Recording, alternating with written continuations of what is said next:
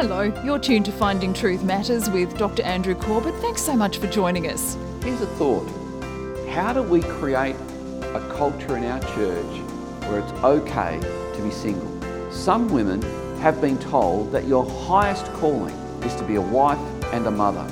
And she said this, "But I say unto you, your highest calling is to know Christ and follow Him. That's your highest calling." Respect. Where does that sit on the list of important values in our homes and communities?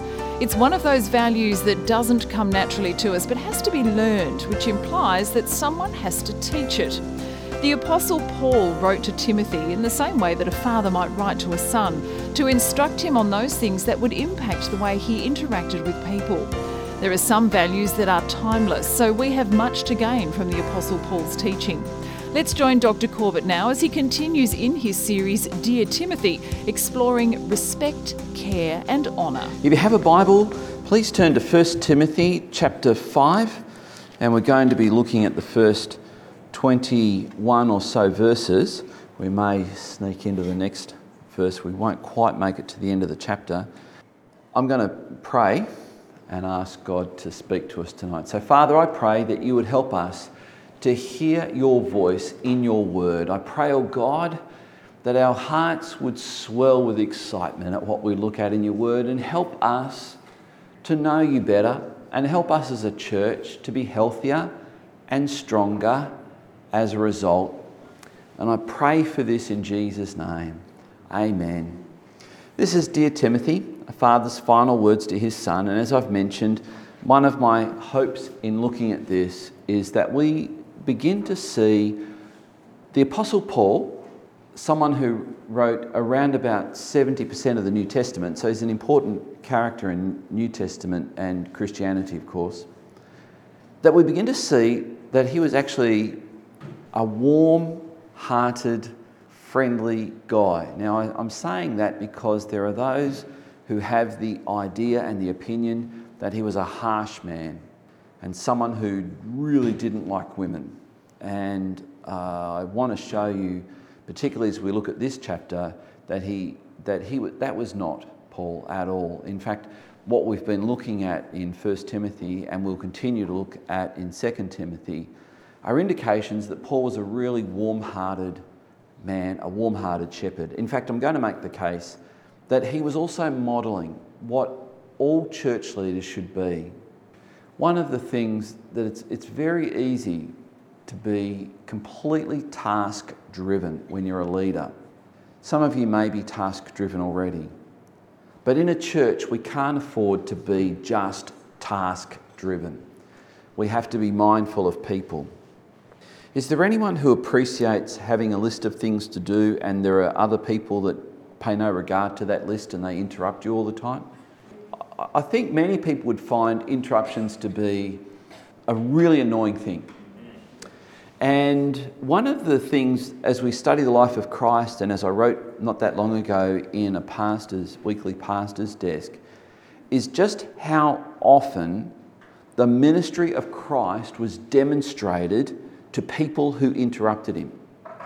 You know, think of Zacchaeus in the tree. We think of others who came up and tugged at his robe. We think of people who stopped him when it appeared he was on his way somewhere. And yet those moments became powerful ministry moments. I think there's a lesson in that for us as leaders, that oftentimes what looks to us to be an interruption and a hindrance is often God's appointment for us in that time.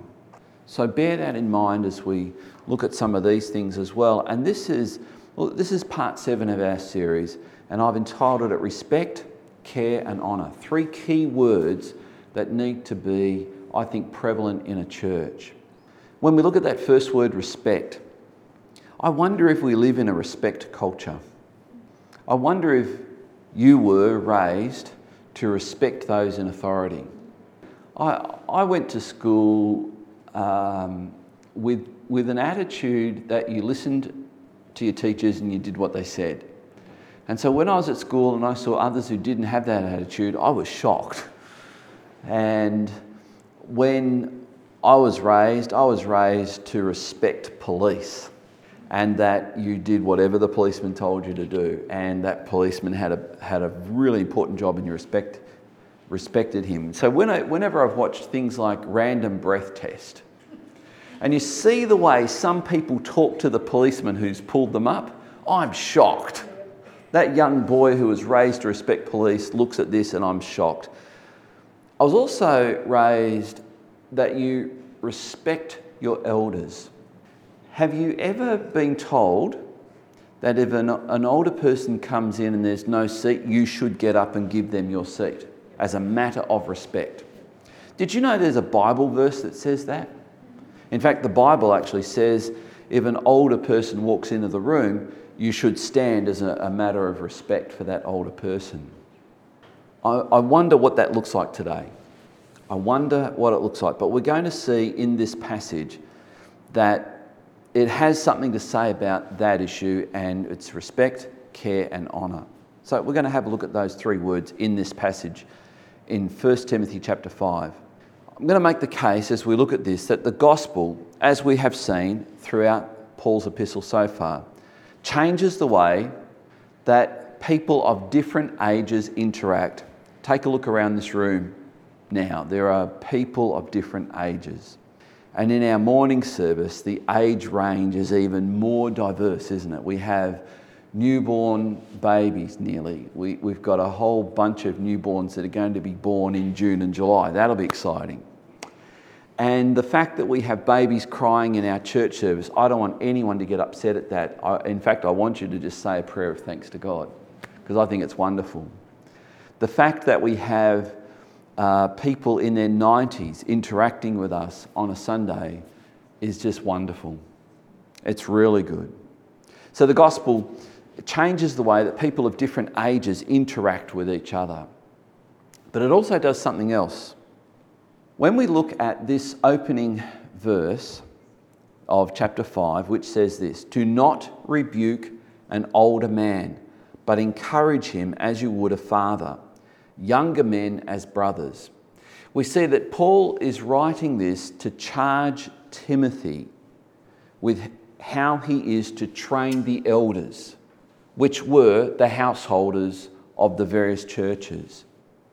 As I pondered this, and we'll have a look at the next verse as well, when we consider this, treat older women as mothers, younger women as sisters in all purity. Honour widows who are truly widows. So it gives us a way of interacting with people because of the gospel. A household, as you may recall, and as we have seen in Paul's epistle to the Ephesians, comprised of a mother and a father with their children, presumably with in-laws and their parents as well. So you would have had multiple generations. But it also comprised of slaves. I wonder if Paul had in mind that it's not just the free people who are the older people involved in this injunction. I wonder if Paul had in mind, you're to treat women, older women who might be slaves, as if they were your mother. Older men who might be slaves. They don't have your status, but treat them as fathers. I wonder what would happen in a church if the young men of the church treated all the young women of the church as sisters. I wonder what kind of transformation that would have in a church. What we're going to see Paul talking about here, because we see in his epistle to the Ephesians that there were strong family networks within the household church. But we're also going to see in this chapter something he didn't address in his epistle to the Ephesians, was that not everyone had a family network of support. Not everyone had that. And not everyone had that because in the church at Ephesus, based on what we're reading here, there were widows, young widows and old widows. So we read in verse 4, "But if a widow has children or grandchildren, let them first learn to show godliness to their own household and to make some return to their parents. For this is pleasing in the sight of God. Verse 5. She who is truly a widow, left all alone, has set her hope on God and continues in supplications and prayers night and day. But she who is self-indulgent is dead even while she lives. That's a big statement by Paul, but he's saying what appears to be that there are some widows who just realise, here's my opportunity just to focus more on God and serve Him in a way that I couldn't before, now I can. But there are some, and we'll see these are younger widows, who are living self-indulgent lives. These were the ones, it appears, and Dr. Gordon Fee makes this point when he discusses this, that they were listening to the false teachers. They were buying into the false teaching. They were paying these false teachers, giving them money. They were being completely bamboozled by these false teachers. But here Paul says something about how the church is to care for widows who have no family network. The average age in the first century for a Roman citizen, a Roman living in the Greco-Roman world, for a man was somewhere around 40 to 50 years of age. That's the average. And you can understand that easily because there were so many military battles and things like that. The average age for women would have been just a little bit more, maybe 50, maybe 60 or so. And how was the local church to show support for those widows who no longer had a husband, children or grandchildren to support them in any way? How is the church to do that? Paul writes to Timothy and says, command these things. And by doing it, they will be without reproach. And he's obviously talking about what older widows to do and what the younger widows to do. But if anyone does not provide for his relatives, especially for members of his household, he has denied the faith and is worse than an unbeliever. Some translations have the word infidel, an unbeliever. So here Paul is saying, but if there's a widow who does have children or grandchildren who can look after her, they should. But what if they don't? What role does the church play in looking after people who have no means of support? Lex, that was great to hear what Rotary did for that widow. Very timely, what I'm sharing tonight, what we're looking at tonight. It's heartbreaking to hear that there are some people who don't have firewood to keep them warm or the means by which they can bury their late husband. That's really sad. So well done to Rotary for doing something about that. Here Paul says, in a way that seems that he's already been doing when he talks to elders, this is what an elder should do. And now he's going to say, this is what a godly widow should do. These are the qualities of a godly older widow. How do we know older? Because he mentions that they must be over 60 years of age, and there's a reason for that, and we'll come to that in a moment. Verse 9, let a widow be enrolled. Enrolled in the sense of these are the people you are to financially support and care for in a practical way. You have to appreciate, in this part of the world, at this time, there was no social welfare. The government didn't give you an unemployment benefit. The government didn't give you a weekly pension. Let a widow be enrolled if she is not less than 60 years of age, having been the wife of one husband, and having a reputation for good works. If she has brought up children, has shown hospitality, has washed the feet of the saints, has cared for the afflicted, and has devoted herself to every good work. This is what an older widow can do. And Paul is saying, in this way, she's actually a ministry of the church. She's actually doing something that you would hope the church could do. Minister to children, show hospitality, invite people over, have people look after people, give them a bed to sleep in perhaps, if she had the means to do that, provide a meal for them, wash the feet of the saints. What's the application of that today? Washing the feet, you'd appreciate people were travelling in sandals on roads where animals travelled, walking through manure, getting to the end of their day with feet that smelt like what? Not pleasant is the word. And this was a very practical need. So in other words, the application of that, if we're reading this, we could think, well, what does it mean to minister to someone's most pressing need? It could be, as I've seen already tonight, someone goes around for those people who are tea deficient and has made them a cup of tea.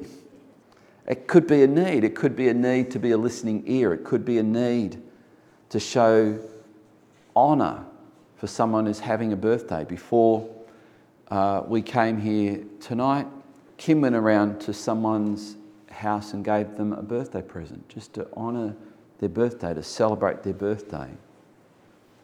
It says that she's cared for the afflicted and devoted herself to every good work. Imagine the reputation we would have as a church if we had all the older ladies in our church who had the time and the availability to do that, did that within the community. I think it would lift people's perception of what it means to be a Christian. But what about young widows? What does that look like? You know, we have some young widows in our church. What does it look like for them? What does our church look like for them? Paul actually has something to say about this. In verses 11 and 12, he says, "But refuse to enrol younger widows. For when their passions draw them away from Christ, they desire to marry and so incur condemnation for having abandoned their former faith." It seems like Paul is not predicting something, but describing what's actually happening. And you'll see that as we read in the passage, continue to read in the passage. And what he's saying here, it seems that these younger widows have been so keen to be married and so keen because maybe there's a scenario which I don't think is too difficult to imagine, that the one that they married was much older than them. These householders, people of wealth, married a younger wife, and the older householder has died, and now here she is. She's got a lot of wealth at her disposal because her husband has died, and yet there's one thing she lacks. She wants to be loved. She wants that companionship. Is there anything wrong with that? But it seemed like they were looking for love in all the wrong places, and Paul describes it here, they actually looked beyond the household of God, the community of believers, for the one with whom they could marry. And they abandoned their former faith as a result. Pretty tragic. This is one of the implications here is that if you're a young person, if you're a young lady, you should pray for your future husband to be a godly man of God, someone who loves Christ. And as parents of young daughters, we should pray that our daughters marry godly young men of God. Well, godly men of God, at least. And we do. At our dinner table, much to Ruby's annoyance, when I take just a little bit extra time to pray for needs and to pray for each of my children and pray for her future husband, that he will be someone who loves God and is a man of God and will lead her closer to Christ as a result of their relationship. The Bible actually says you should not be unequally yoked. That is, you should not marry someone who is not a believer. Verse 13, besides that, they learned to be idlers, going about from house to house, and not only idlers, but also gossips and busybodies, saying what they should not. So these young women, these young widows, have time and money on their hands. And what are they doing? So Paul says in verse 14, I would have younger widows marry, bear children, manage their household. So this tells us they were the widows of householders, and give the adversary no occasion for slander. I wonder what the application and the implication of that statement by Paul is for single people. Don't worry about widowhood. Don't worry about whether someone has been married and now they're not, a divorcee. Just people who are single. Here's a thought. How do we create a culture in our church where it's okay to be single? Did you know, and I heard this thought come from a woman who said this recently at a conference. She said, some women have been told that your highest calling is to be a wife and a mother. And she said this, but I say unto you, your highest calling is to know Christ and follow him. That's your highest calling. Your highest calling is to know Christ and follow him. And the reason she said that, and she went on to explain it, because if you say to a woman, your highest calling is to be a wife and a mother, the reality is God does not call every woman to be a wife and a mother. That's the reality. And as she said that, and I was listening to this podcast, I reflected on the fact, you know what? I reckon she's right. I think we can look down through history and see that God does not call every woman to be married and become a wife and a mother. And there are instances where the very description that Paul has given of women who have served as a representative of the church out of the community, caring for the afflicted, tending to the needs of people who are hurting, that those women have been invaluable in their service to the kingdom of God. Not every person is called to be married. And here's the challenge we've got as a church. How do we respond to them? Because for a single person, sometimes the message isn't even subtle. The message sometimes is, what? You're not married yet? You should, and they'll give some kind of supposedly advice on how that could happen. And I've heard some really cruel things suggested. I don't know if you've ever heard this, or when you were single you heard this, or if you are single and you've heard this. But if you want to get married, write out your list of the perfect husband or the perfect wife and give that to God. If you want a recipe for heartache and disappointment, probably do that indeed. But if you want to follow Christ and serve him and do a Matthew 6:33 with your life, then don't do it. Keep your eyes on Jesus and serve him. When I was a teenager, I'll tell you honestly, I never thought I'd be married. I wanted to serve Christ with all my heart. And I actually thought that meant I couldn't be married. When I was 19, I believed it. I went to my youth leader, and at the time when the church I was in, they would only ordain men, and they would only ordain men who were married. And I went to my youth leader and said, I feel the call of God in my life, but I don't think I'm going to get married. That was how serious I thought it was going to be for me. And in that time, all I tried to do was serve Christ. Just serve Christ. And then that chapter ended, and I didn't even know it ended. And the next chapter is entitled Kim. And my life changed. And it continues to change, and thank God for it. But I tried simply to keep my eyes on Christ. Paul says that when you make marriage or a relationship your goal, your highest priority in life, it is possible that you take your eyes off Christ and stray after Satan. He says in verses 15 and 16, some have already strayed after Satan. If any believing woman has relatives who are widows, let her care for them. Let the church not be burdened, so that it may care for those who are truly widows. So now he's he's reverting back to the older widows who have no family of network, or if they do have a family network, that family network really should reach out and care. But if it's a younger widow, his advice is don't stray after Satan. Don't make marriage, don't make motherhood your goal. Make Christ your goal. Seek first the kingdom of God. Matthew 6:33. And the next verse says, because when you seek first the kingdom of God, he will take care of every need you have. Sometimes we put the cart before the horse, don't we? Seek God and his will first.